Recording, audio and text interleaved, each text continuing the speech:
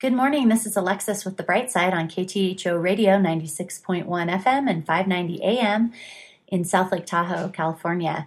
Today we're talking about compromise, good or bad. So compromise, the definition I wanted to start with is defined by the dictionary as an agreement or a settlement of a dispute that is reached by each side making concessions. An ability to listen to two sides in a dispute and devise a compromise acceptable to both. The secret of a happy marriage is compromise, straight from the dictionary. It's also defined as a middle state between conflicting opinions or actions reached by mutual concession or modification. So we are talking about those kind of compromises today.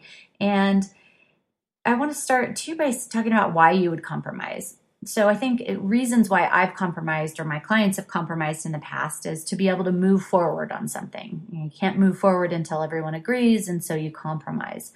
Or to please somebody. Sometimes I've compromised or I've had clients compromise because they want to please someone else, and so they give in. Or they say, hey, you know what, you can choose where we have dinner, or you can choose what theme we use for the PowerPoint and our shared presentation. Something simple. Also, compromise helps us to find common ground. So being able to find a place where we both agree and that feels good to both of us. And then another reason we would compromise is to enable a decision to be made. So oftentimes you'll be at a decision point and you'll have differences of opinions and you'll have to spend some time talking to find a compromise so that a decision can be made. And lastly, and I think probably most importantly, in a marriage, if you will, it's to bolster a relationship. So any kind of, and not even just a marriage, a business partnership, a friendship, a coworker partnership, a relationship is sometimes compromising can help bolster those relationships. It's that give and take so that both people can win some of the time. So like many things, compromising falls into a spectrum. So when you think about a spectrum, on the far left, you could think of somebody who's always compromising.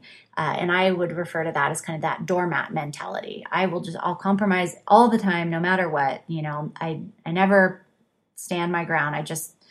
Each time we'll say, yep, I'll go with, I can compromise and I'll let go of what my opinion was, or I can let go of some of these pieces. On the far right side of the spectrum might look like never compromising. I refuse to compromise. These are my ideas. They're the right ideas. And I would call that rigid rock brain. And that's that inability to see any other way but your own, and you have to be stuck there.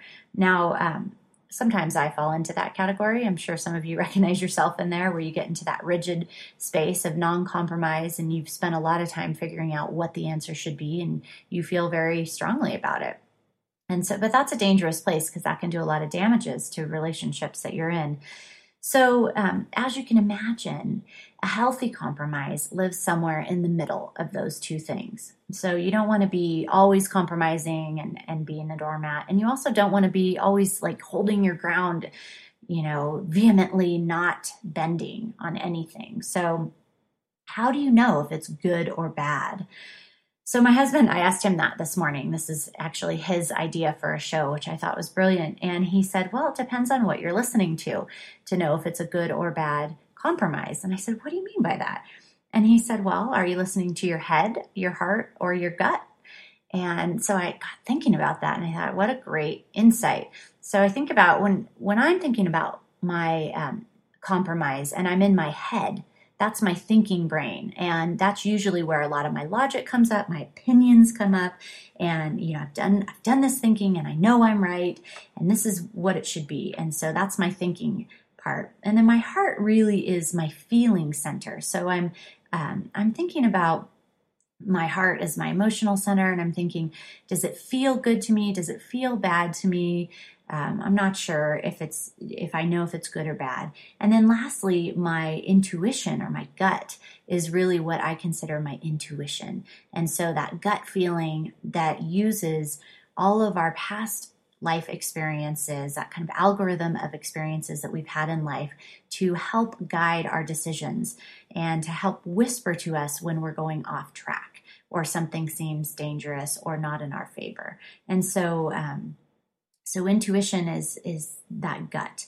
So your head might want to win because it has a strong opinion, and your heart might want to feel in right relationship or at peace, or it might want to avoid conflict if you're somebody who doesn't like conflict.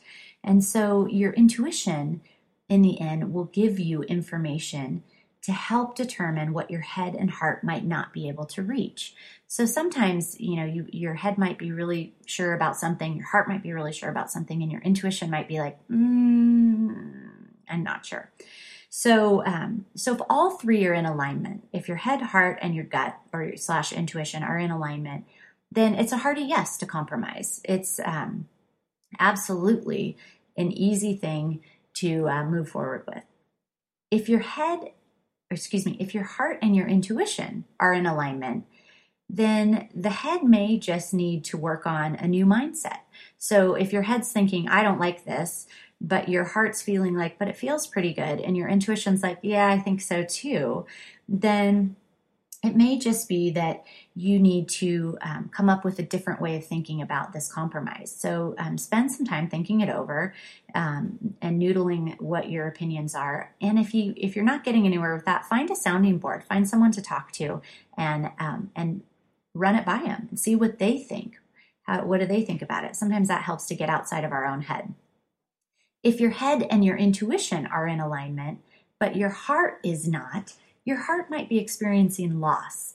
So ask yourself, how can I make this feel better? So your head might say like, hey, I can see how this could be a good thing.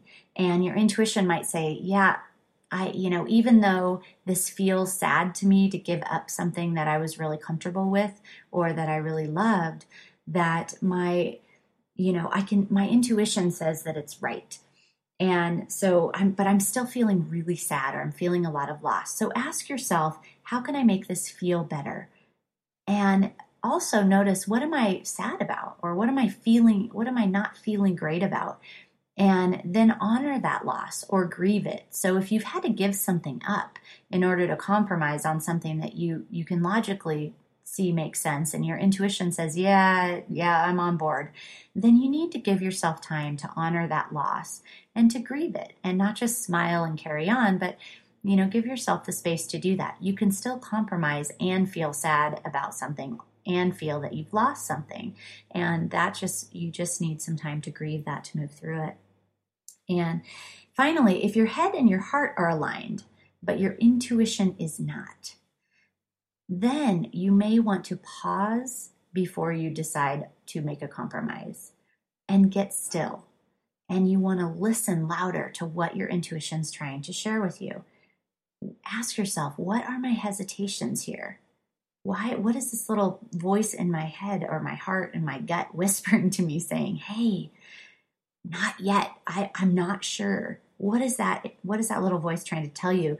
What don't you know that you still need to find out before you can make this decision? And is the compromise in line with your values? Because if it's not in line with your values, you want to ask yourself, what is at risk if you compromise your own values in making this compromise with somebody? So, or just for yourself. So in the end, a compromise can be a great bridge builder. And it can also remove a lot of barriers and create forward momentum. But in the wrong conditions, compromise can lead us away from our values and our convictions. So when you understand your values, you tune into your head, your heart, and your intuition, you can learn to make powerful compromises without sacrificing what's most important to you and what's most morally valued to you.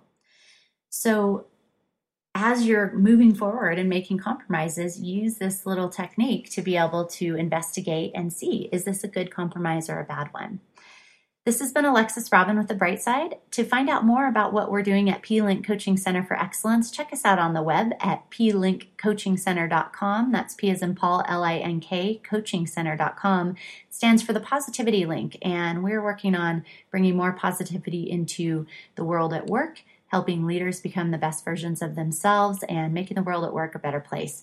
So look forward to seeing you on our library page on the website. You can find more Brightside episodes as well as articles written by our founders and articles that we love.